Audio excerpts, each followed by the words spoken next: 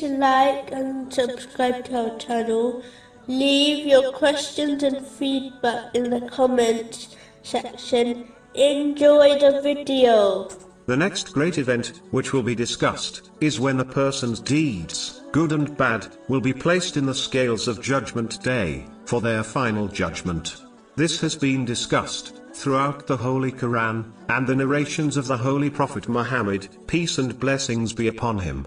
For example, chapter 101, verses 6 to 9. Then as for one whose scales are heavy with good deeds, he will be in a pleasant life. But as for one whose scales are light, his refuge will be an abyss. The key thing to understand is that it is important for Muslims to regularly assess their own deeds, as no one except Allah, the Exalted, is better aware of them than themselves. When one honestly judges their own deeds, it will inspire them to sincerely repent from their sins and encourage them towards righteous deeds. But the one who fails to regularly assess their deeds will lead a life of heedlessness, where they commit sins without realizing, and fail to repent from them.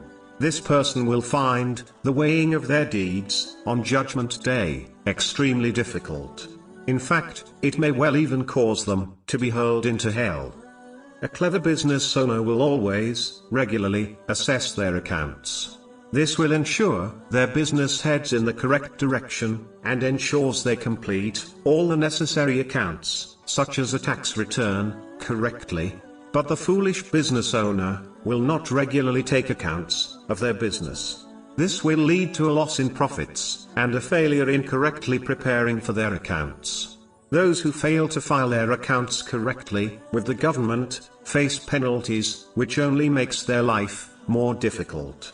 But the key thing to note is that the penalty of failing to correctly assess and prepare one's deeds for the scales on Judgment Day does not include a monetary fine. Its penalty is more severe and truly unbearable. Chapter 99, verses 7 and 8. So whoever does an atom's weight of good will see it, and whoever does an atom's weight of evil will see it.